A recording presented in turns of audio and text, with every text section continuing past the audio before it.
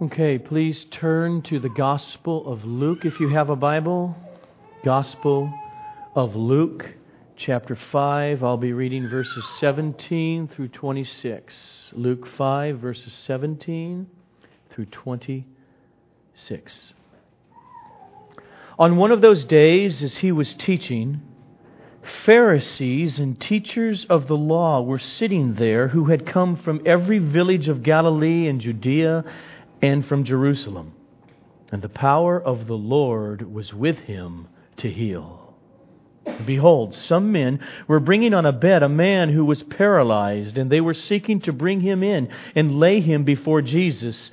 But finding no one to bring him in because of the crowd, or no way to bring him in because of the crowd, they went up on the roof and let him down with his bed through the tiles into the midst before Jesus. And when he saw their faith, he said, "Man, your sins are forgiven you." And the scribes and the Pharisees began to question, saying, "Who is this who speaks blasphemies? Who can forgive sins but God alone?" When Jesus perceived their thoughts, He answered them, "Why do you question in your hearts? Which is easier to say, 'Your sins are forgiven you,' or to say, 'Rise and walk'? But in order that you may know that the Son of Man has authority on earth to forgive sins," He said to the man who was paralyzed, "I say to you, rise, pick up your bed, and go home." And immediately he rose up before them and picked up what he had been lying on, and he went home, glorifying God. And amazement seized them all, and they glorified God and were filled with awe, saying, "We have seen extraordinary things today." Father, may we, in the reading, in the hearing, and in the unfolding of this precious historical account in your infallible word, may we hear with the heart of faith. May we see with Holy Spirit created eyes and believe. To the glory of the only Savior from our sin, Jesus Christ. Amen.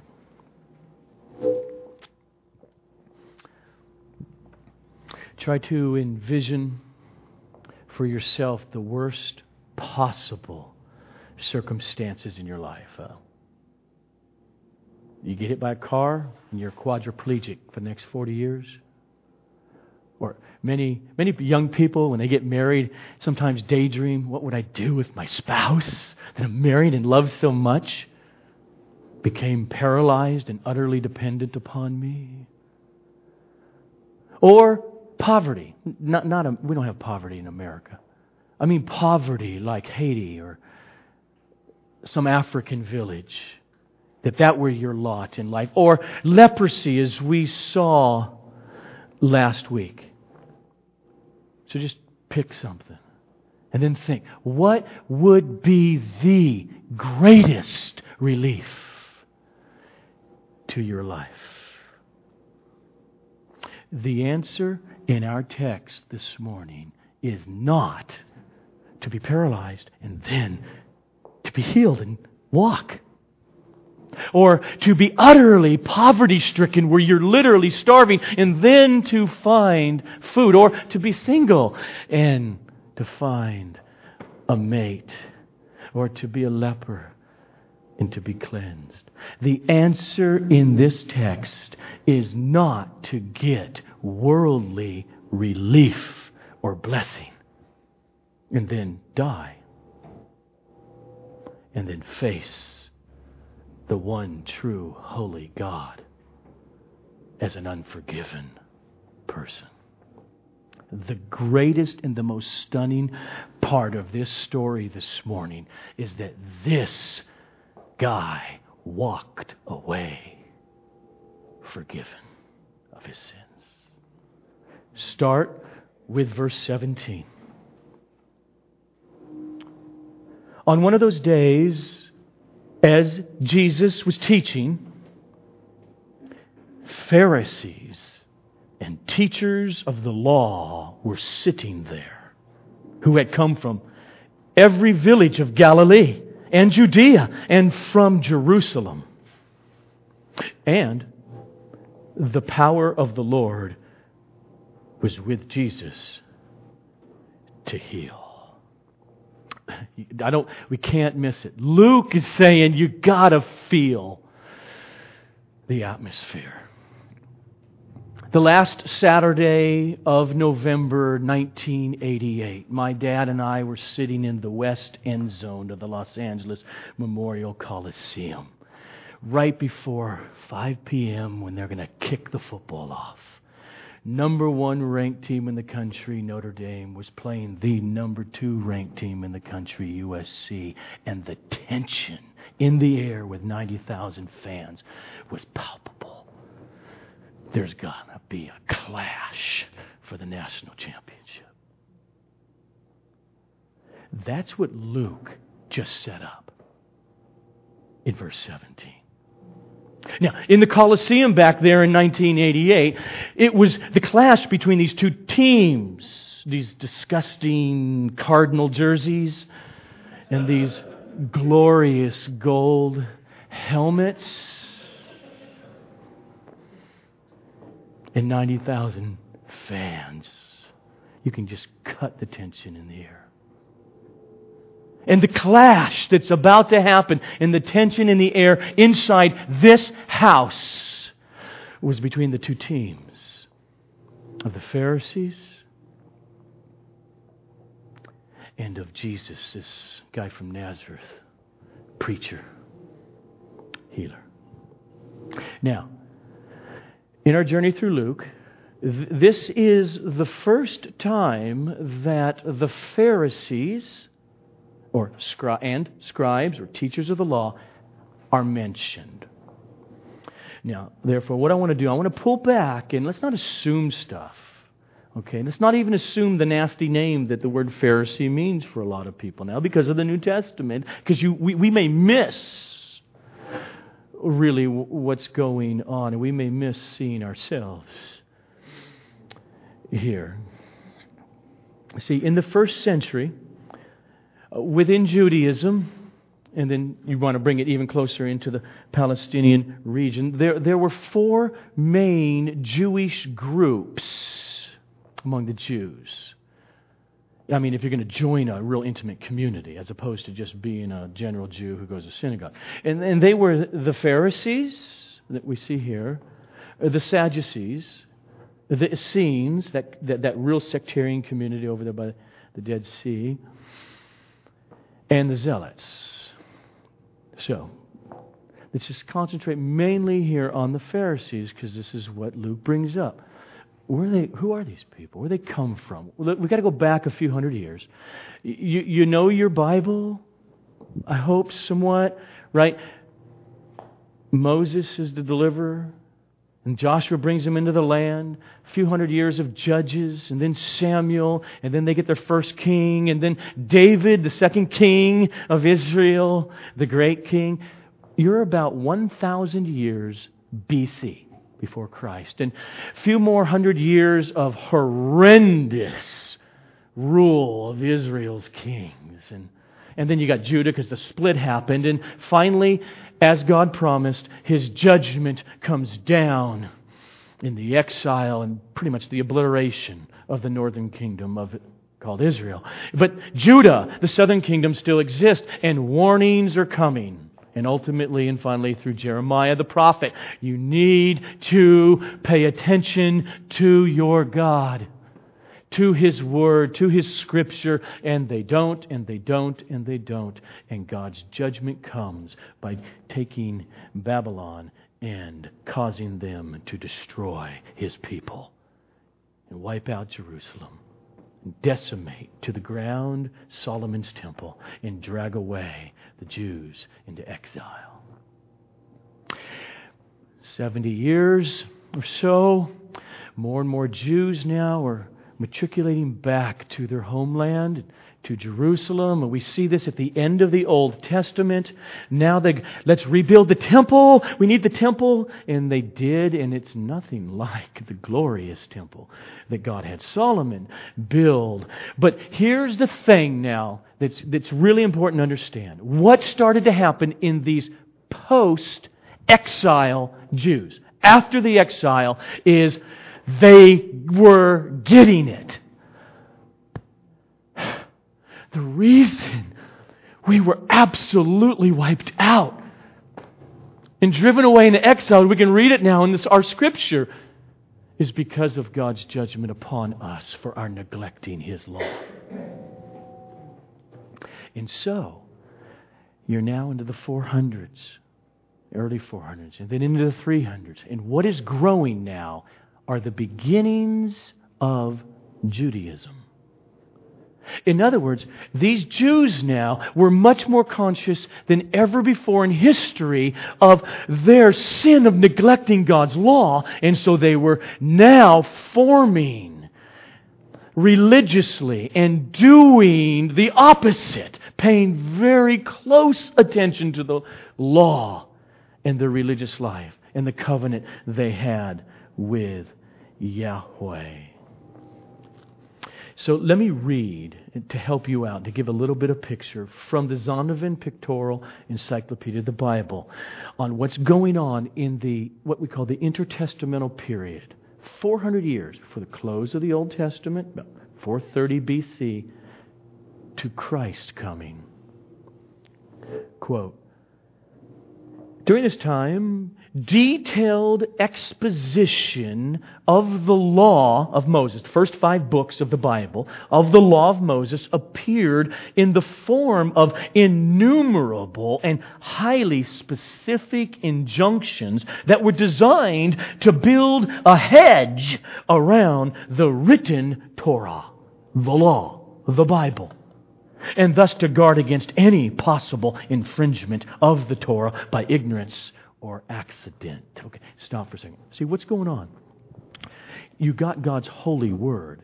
You got the Bible. You got the prophets. And particularly at the center, you have the first 5 books, the Torah, the law of Moses. Okay, they didn't just say, let's just pay attention to the law. What was saying, you know what? Here's the law. And we don't want to break God's law. We want to walk by it. So let's not make the boundary where the law is. Let's really extend it outwards. So that when we start breaking, it's even before we get to the law. And so all kinds of innumerable other injunctions and safety codes were being developed in the communities. I read on in the encyclopedia, quote, in addition, the new circumstances of the exile and the post-exilic period involved matters not covered in the written Torah, the Scripture. Consequently, new legislation had to be produced by analogy to and inference from that which already existed. The content of this, and here's key, the content of this oral law continued to evolve and to grow in volume through the intertestamental period and through the New Testament period and after the New Testament period. Finally, it was written down in about 200 AD, called the Mishnah. So what's going on are oral traditions. They're passed down orally. They're not all written down in a book, like if you're a good Talmudic Jew now, part of the Talmud is the Mishnah. And all that stuff got recorded many, many years later. But the traditions were being passed down through the communities and in the teaching orally. Okay? Now, final quote from this text. For the Pharisees, the oral law came to be revered so highly that it was said to go back to Moses himself and to have been transmitted over the centuries orally, paralleling the written law that also derived from him, Moses. Okay.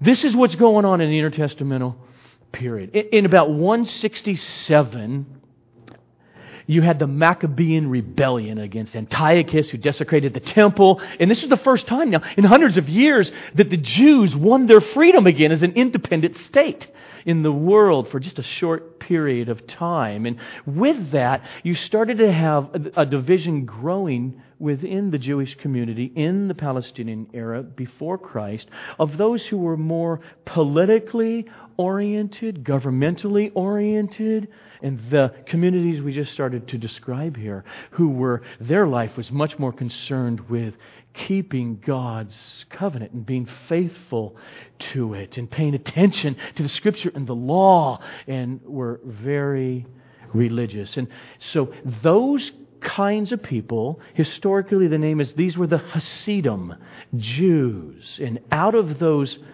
covenant, faithful, keeping Jews of the Hasidim grew, and we finally have one of the sects called the Pharisees.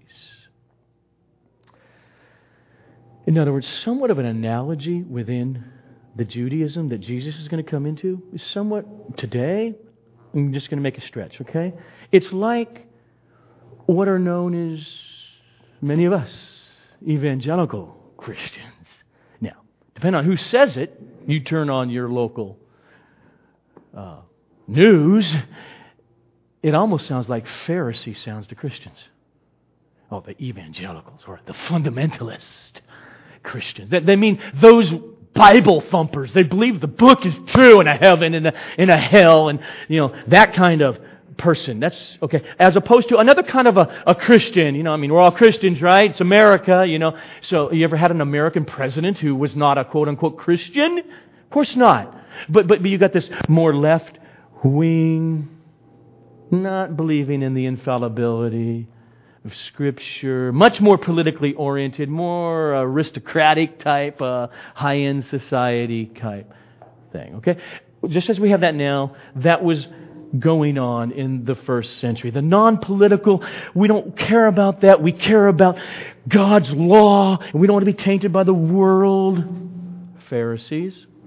Or the more politically oriented, not like the Pharisees. They believe God's law and all in the Scripture, but high-end, aristocratic Sadducees, another community. Now, here's the big question. Who are these people? Okay, we open up our text and he says there's Pharisees there and teachers of the law, which is equivalent to scribes. Who are they? What I mean? Think about 50 years before this. Okay, most of these guys didn't exist. Okay, did they come out of the womb with a Pharisaic hat on? What? How did they get to be a Pharisee? What does that mean? Is Bill or Sam or Judah a Pharisee? Or the butcher and the baker and the candlestick maker? Who's a Pharisee? Well, you ask the question. Who's an evangelical Christian today? Is a lawyer or a doctor or a house painter or a retail worker or a car salesman or a union worker, are they evangelical Christians? Yes, they come from all those groups. Oh, it's the same at this period of time. They come from all those groups. Let me read again to help us with this, to get a feel. Okay, who are these people? What does it mean to be a Pharisee here in the first century? The encyclopedia says, quote, by way of contrast with the Sadducees, who were drawn almost exclusively from the aristocracy, the Pharisees, that is this religious community, largely were members of the middle class. They tended to be the businessmen, the merchants, and the tradesmen of their day. These were men earnestly concerned with following after the law, and who had thus separated themselves from the great mass of the populace. The so-called people of the land, that's the mass. That's Peter, and that's James, and that's John. They're Jews, and they go to synagogue, and they believe the law. But the Pharisee says, no, within that, we're even separated from the mass of the populace.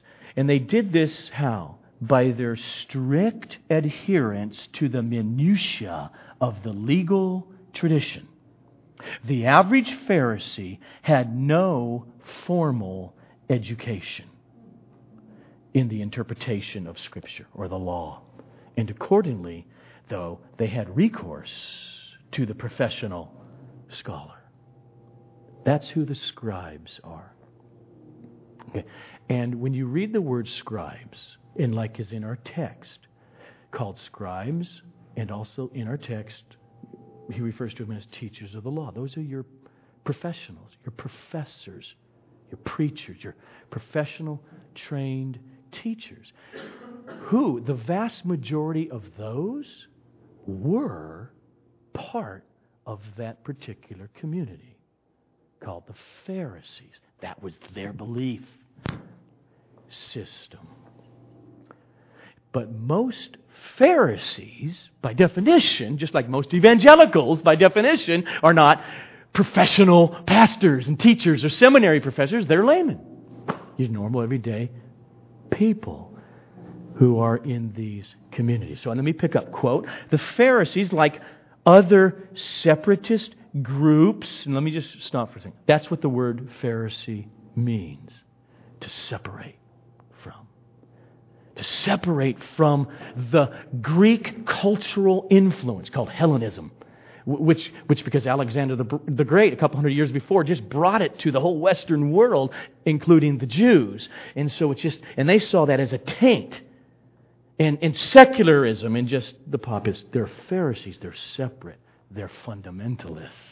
We have those in our own American Christian culture called fundamentalists, which most of you, if not all of you, are not one of them. You're not that far pulled apart. Continue quote.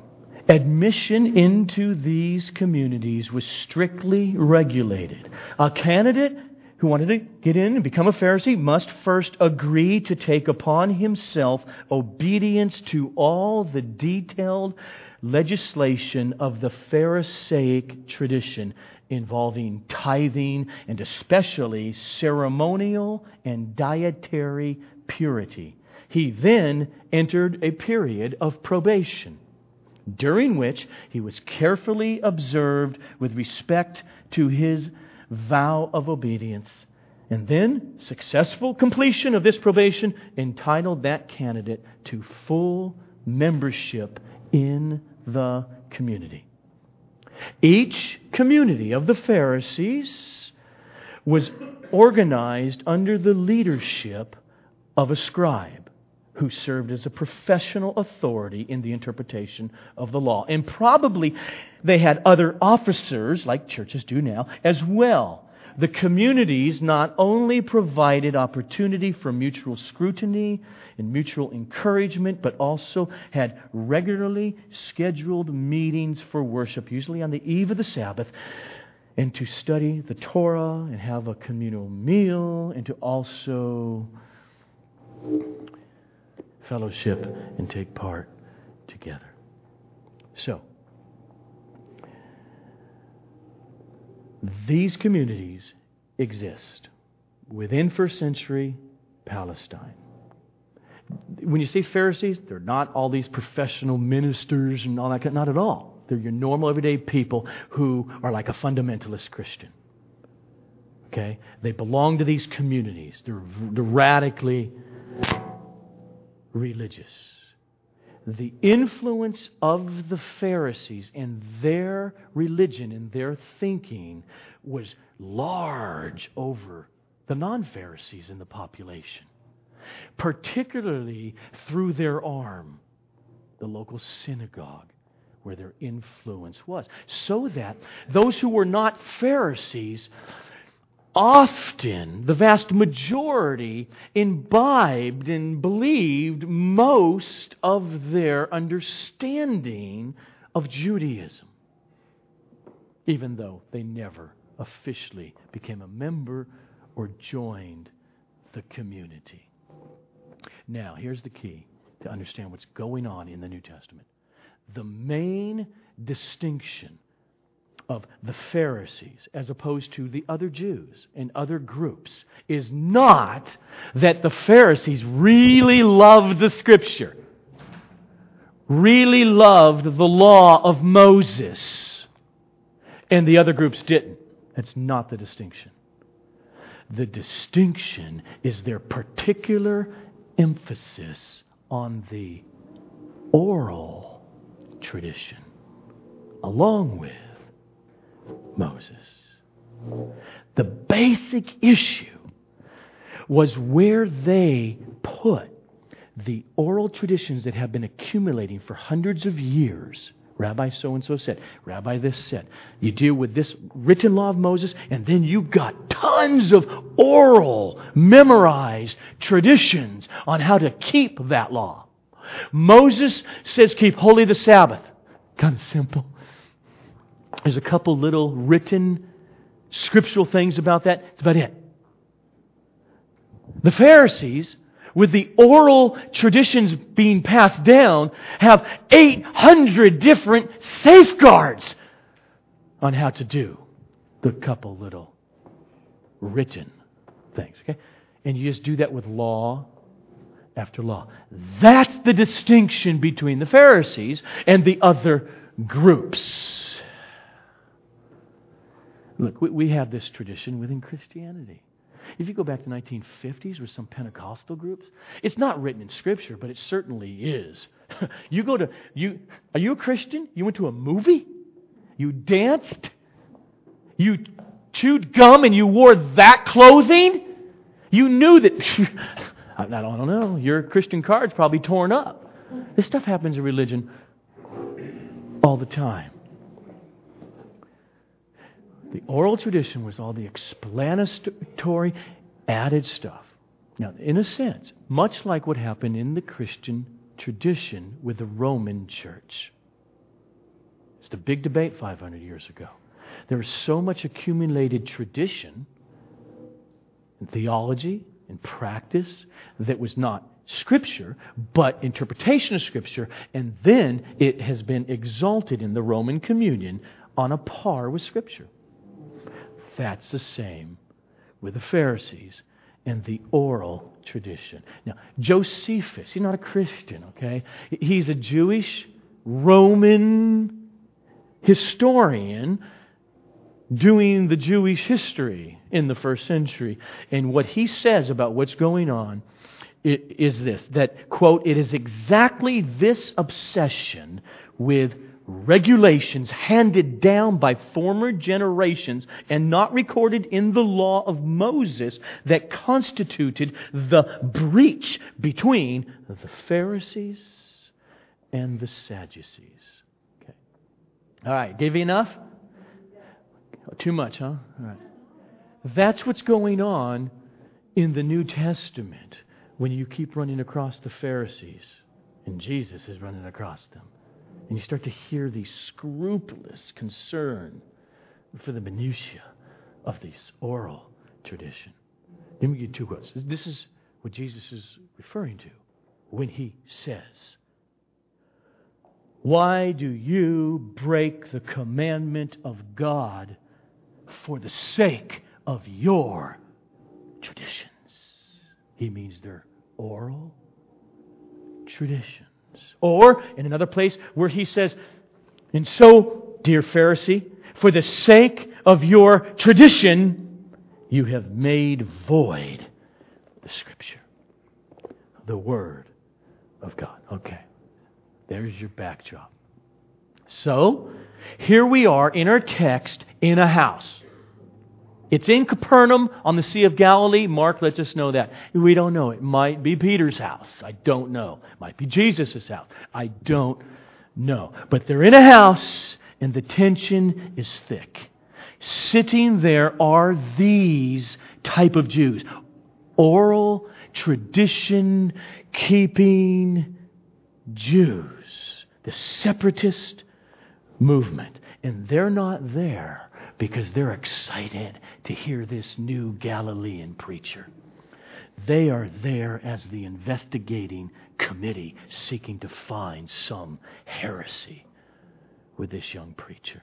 That's why Luke says Pharisees and teachers of the law were sitting there, and they came from every village of Galilee and Judea, and even from Jerusalem.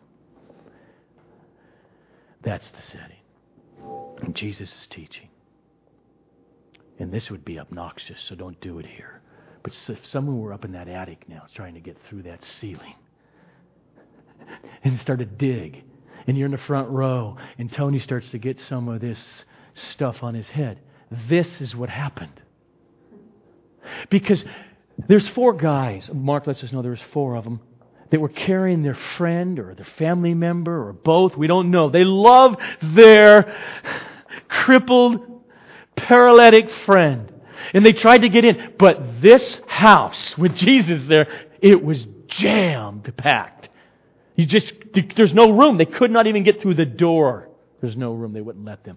And so in the day, these houses, many of them had stairways, part of the house that led right on up to a flat roof.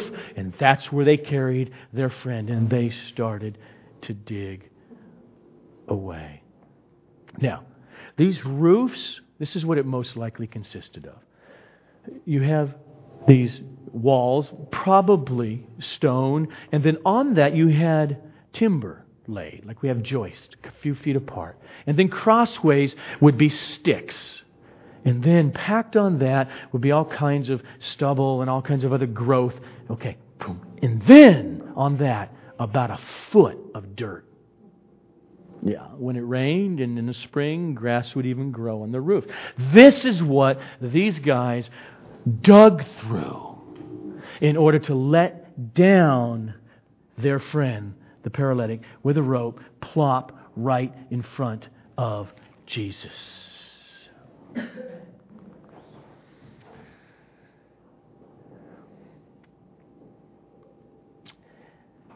And then he says,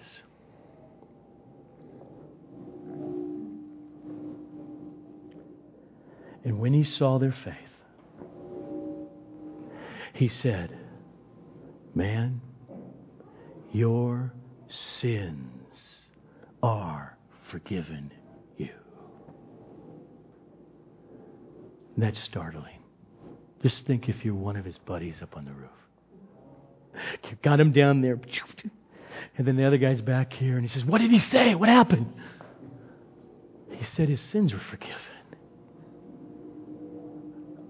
I don't think that was what they were thinking when they dug the hole. We want him healed. We heard all these stories of healing. Jesus' words were deliberate and they were calculated to create a dilemma for these Pharisees and the professional Pharisees, preachers, teachers of the law.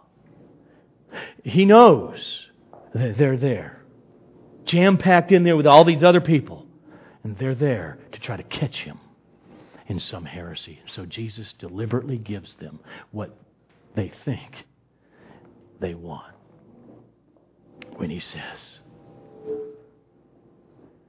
"Your sins are forgiven." He knows exactly what he's doing. That was a deliberate, provocative statement. And verse 21 says, and the scribes, that's the professional Pharisees there, the scribes and the Pharisees began to question, saying, "Who is this who speaks blasphemies, saying, who can forgive sins but God alone?" Okay. Blasphemy is a very serious charge. It is the charge that will eventually convict Jesus and get Him executed. Now, at its core, blasphemy means to be speaking, saying willingly and consciously something to defile God or the name of God. It is an abusive speech or action against God. Now, in the first century here, blasphemy included speaking badly of the Torah, of the Bible. Blasphemy included just plain old idolatry. You act that way, you have blasphemed a fellow Jew. Blasphemy, of course, included purposely speaking against the name of the God of Israel, Yahweh. Okay, got it? So now watch. These leaders sitting there in the house just claimed that that's what Jesus did when He said, "Your sins are forgiven." He blasphemed. They're saying this is what they have to be meaning.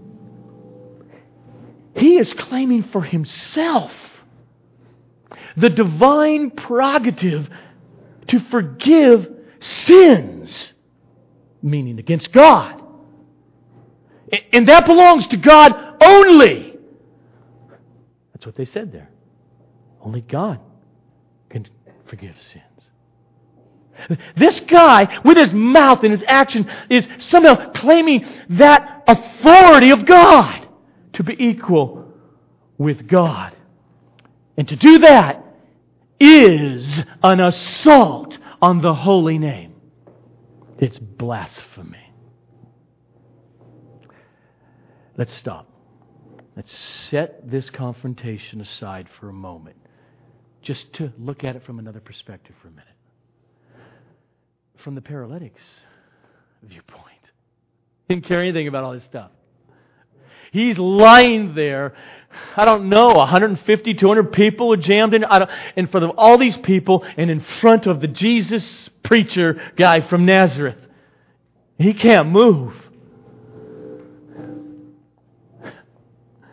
Obviously, his main need is to get healed of his paralysis. But instead, Jesus says, "Your sins are forgiven you." Now, to heal this guy's body will make the rest of his time here on earth more comfortable than it would be otherwise. But without soul healing, he's still going, like all of us, to eventually die and stand before the one pure, sinless, holy, just God. His main need was not physical healing. His main need, like all of ours, is the forgiveness of our offense toward our Creator. Now, it's so easy for us, even religious people, to think how hard-hearted Jesus.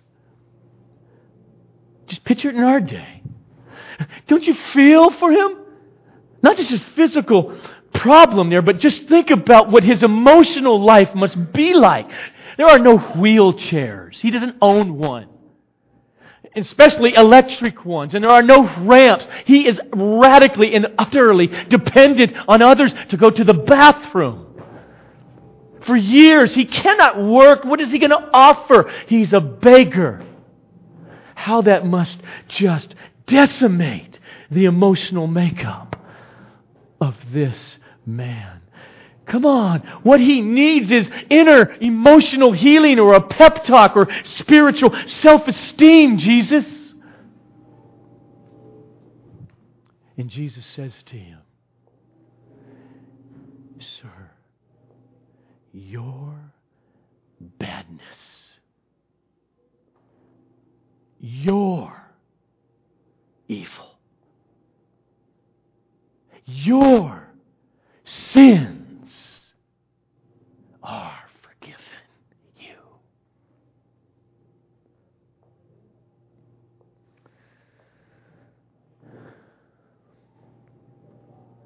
Gosh, in our day and age, with so many crazy Christian so-called theologies, that there, forgiveness of sins, is not a nice little add-on to the abundant Christian life. If the Bible's message is correct about inevitable death and inevitable judgment before the one true and perfectly just, holy God, then the forgiveness of sins is the main need of every human being. Period.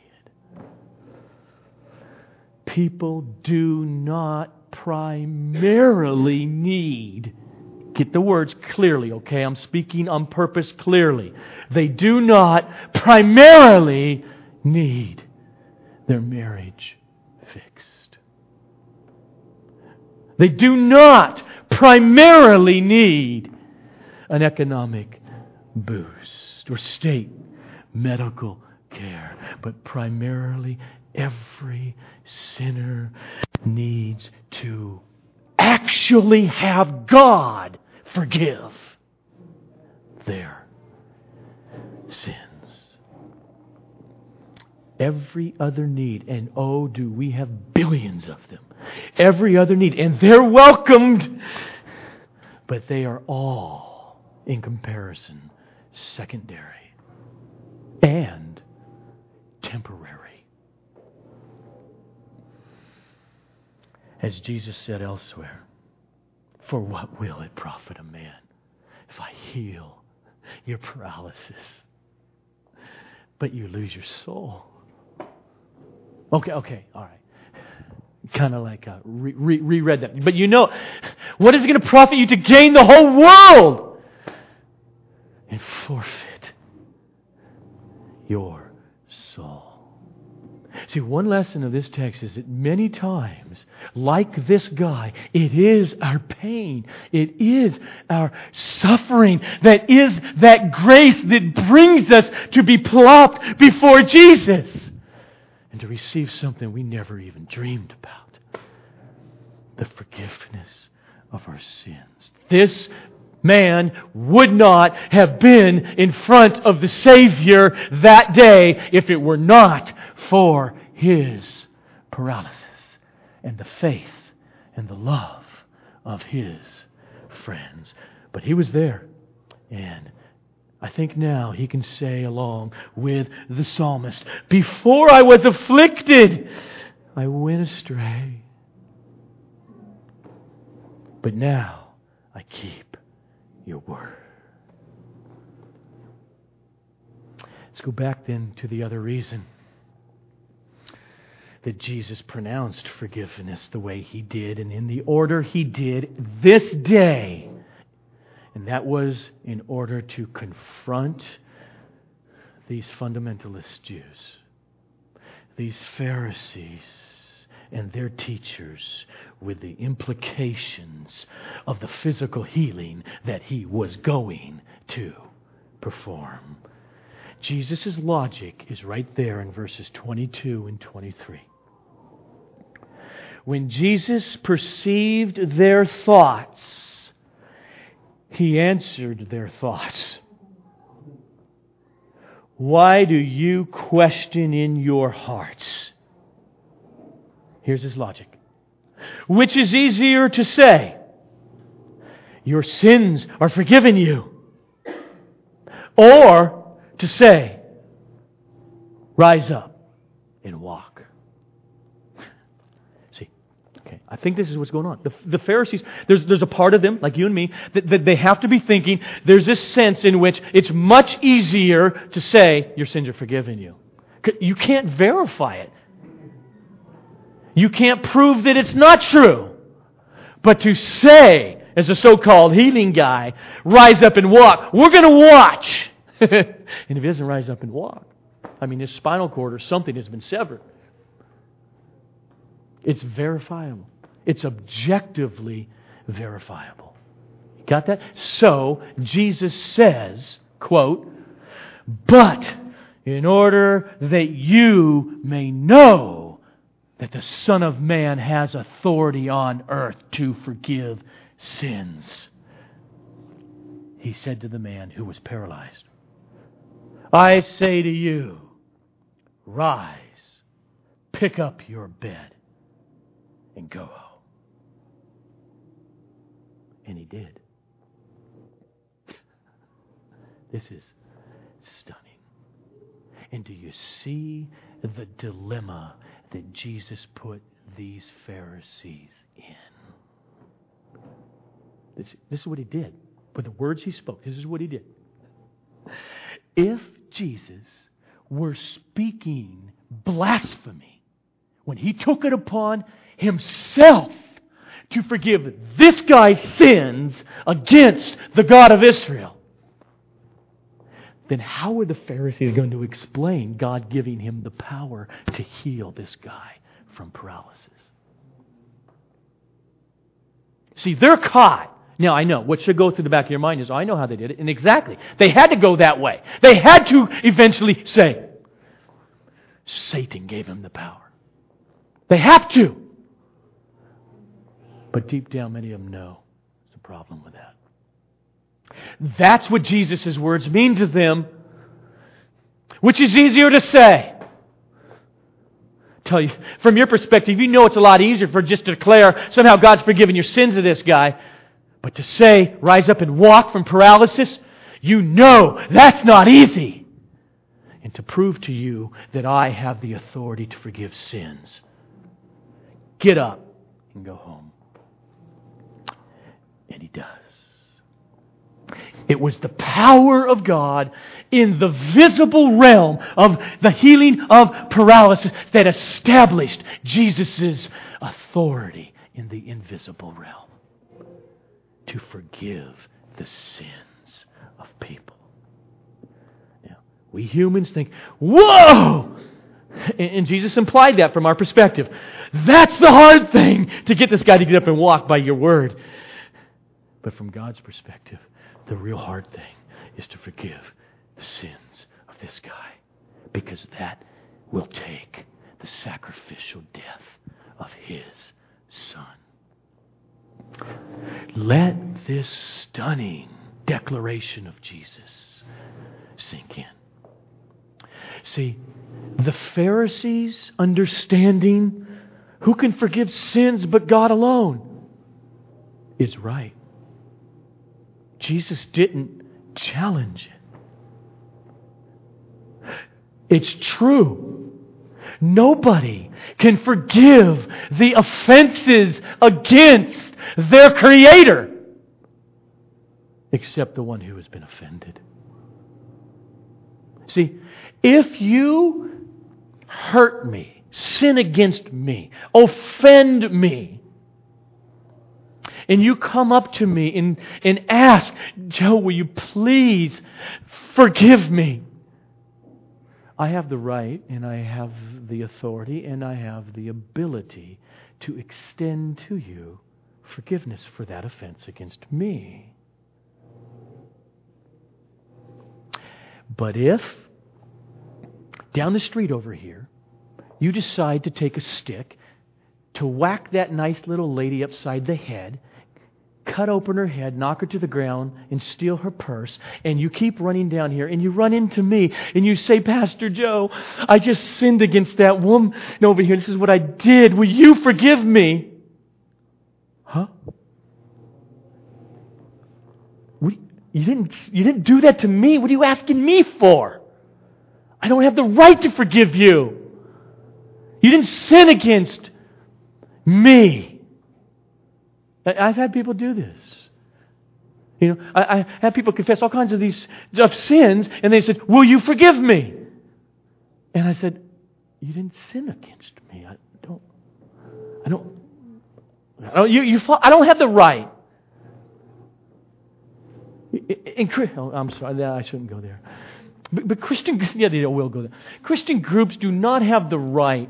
When a mom and a dad and a brother and a sister one day wake up and everything's happy and fine, and by the end of that day, their son is dead because of the vicious murder of some nuthead. Christian communities don't have the right to come up and say, we forgive Bobby for killing these guys' kid and brother and sister. You don't. Okay. But Jesus just stood there. This guy bleeds. And says, your sins. And He means here against God. He means that all sin, you do sin against other human beings. We need forgiveness from them. But every sin against a human being is before that and prior to that and at its core an offense against the Creator who created those other people in the image of Himself. For all have sinned and fallen short of the glory of God.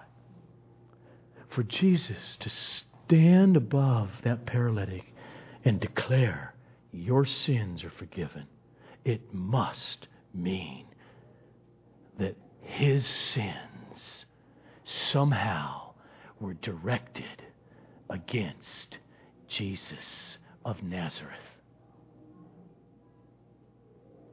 And that's only possible if He were God. That's what's happening. Jesus did not correct the Pharisees when He found out their thinking in their mind. This guy blasphemes. No one can forgive these sins like that except for God Himself. He didn't say, no. You're misunderstood. I just meant to say that, God, the God of Israel, we can all say this. He somehow is extending forgiveness to this guy, or like He does to all of us. I can show you text in Scripture. He did not defend His statement that way. But instead, He confirmed His reasoning by saying, rise up and walk. That's what was happening. It was utterly profound. He says, this is the proof that the Son of Man has the authority in Himself to forgive sins. Now, briefly, quickly.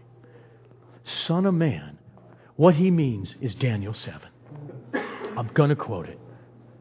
500 years before this, the prophet Daniel had a vision.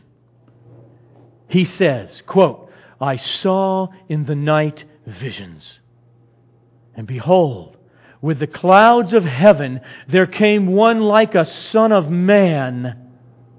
This is the Messiah. This is Jesus. That's what Jesus means by referring to Himself as the Son of Man. And behold, with the clouds of heaven there came one like a son of man. And He came to the Ancient of Days and was presented before Him. And to Him was given dominion and glory and a kingdom, that all peoples, nations, and languages should serve Him. His dominion is an everlasting dominion which shall not pass away, and His kingdom is one that shall not be destroyed. Jesus is declaring by His statement, I am that one, and thus I have authority as God to forgive sins. It's stunning.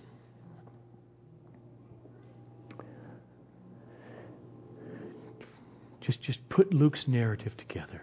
Don't assume anything. Pretend it's the first time you ever knew anything about Jesus. You're Theophilus. Luke has been constructing what it just culminated here from the very beginning. The angel came. And this authority that this true human being had as a man, as he says here, and on earth the authority to forgive began in the womb of Mary. That authority is the one He had as that baby who grew and developed and matured and learned in his human nature and lived till 15 years old and 23. And now in His ministry at 33, 34, 35 years old has lived sinlessly in humanity. This is the authority of this Son of Man, who will say in John chapter 8, verse 46, "Which one of you convicts me of sin?" His authority lay in His statement, "Nobody kills me," or "Nobody takes my life, but I lay it down of my own authority." His authority lay in Mark 10:45. "For the Son of Man did not come to be served, but He came to serve and to lay down His life for many." His authority is what He gave to His Apostle Paul later to say after His death and His resurrection in 2 Corinthians chapter 5. "For our sake Jesus was made to be sin for us." That is, the one who Himself knew no sin, so that we might become the righteousness of God in Him. His authority continues this very morning and forever in His eternal, unending high priesthood, as Hebrews chapter 7 puts it. But this Jesus holds His priesthood permanently because He continues now in the resurrection forever. Consequently, He is able to save to the uttermost those who draw near to God through Him, since He always lives to make intercession for them. So whoever any person is, that day in that house, or today on planet Earth, no matter how grievous and how disgusting and how deep and how dark their sins are. Burglary, thievery, adultery, gossip, lying, sexual perversion, no matter how deep, Jesus can save, as the Hebrew writer says, to the uttermost, meaning thoroughly, completely. This is the gospel. This is the good news of the coming of the Son of Man. That's why we should rejoice along with the paralytic that day who went off glorifying God. That's why we should rejoice with the Apostle Paul, who said it so concisely. "For I am not ashamed of the gospel, because in it, in the news, the full news, the meaning of salvation, why He died on a cross, why He suffered wrath for me, a disgusting, undeserving sinner." Paul says, as a former Pharisee, I'm not ashamed of the gospel, because it is the power of God for salvation from my sin, Paul says. And to me and to everyone who, like the paralytic and his friends, believes. Because that's the other point of the text. You see, the question is, who are these people being saved by the gospel? And Luke, in our text, draws a very sharp contrast between these 5 guys, 4 friends and the paralytic, and this investigating community of the Pharisees. The Pharisees had no sense of their desperate spiritual paralysis that they need healing from. But the 4 men and their friend, they came to Jesus desperate. So desperate they went to desperate measures to get their friend before Him. Both groups were there. Both groups are in 10,000s of churches throughout this planet this morning. They're in all these churches. Both groups are there. The Pharisees walked away more hardened. These 5 men went away rejoicing. Let's be the rejoicing type as we sing and as we live and as we repent and as we love, to the glory of this great healer of the body and of the soul. Let's pray. So, Lord Jesus, work this text in us. Work these truths in your people. We are desperate. May we never wake up this week in any of these 7 days that lay ahead, not realizing our paralysis and our need and our utter dependence upon the work of your Spirit, the work of your Word, repentance and fellowship and communion and rejoicing in the power of God, which is the gospel of Jesus Christ. Amen.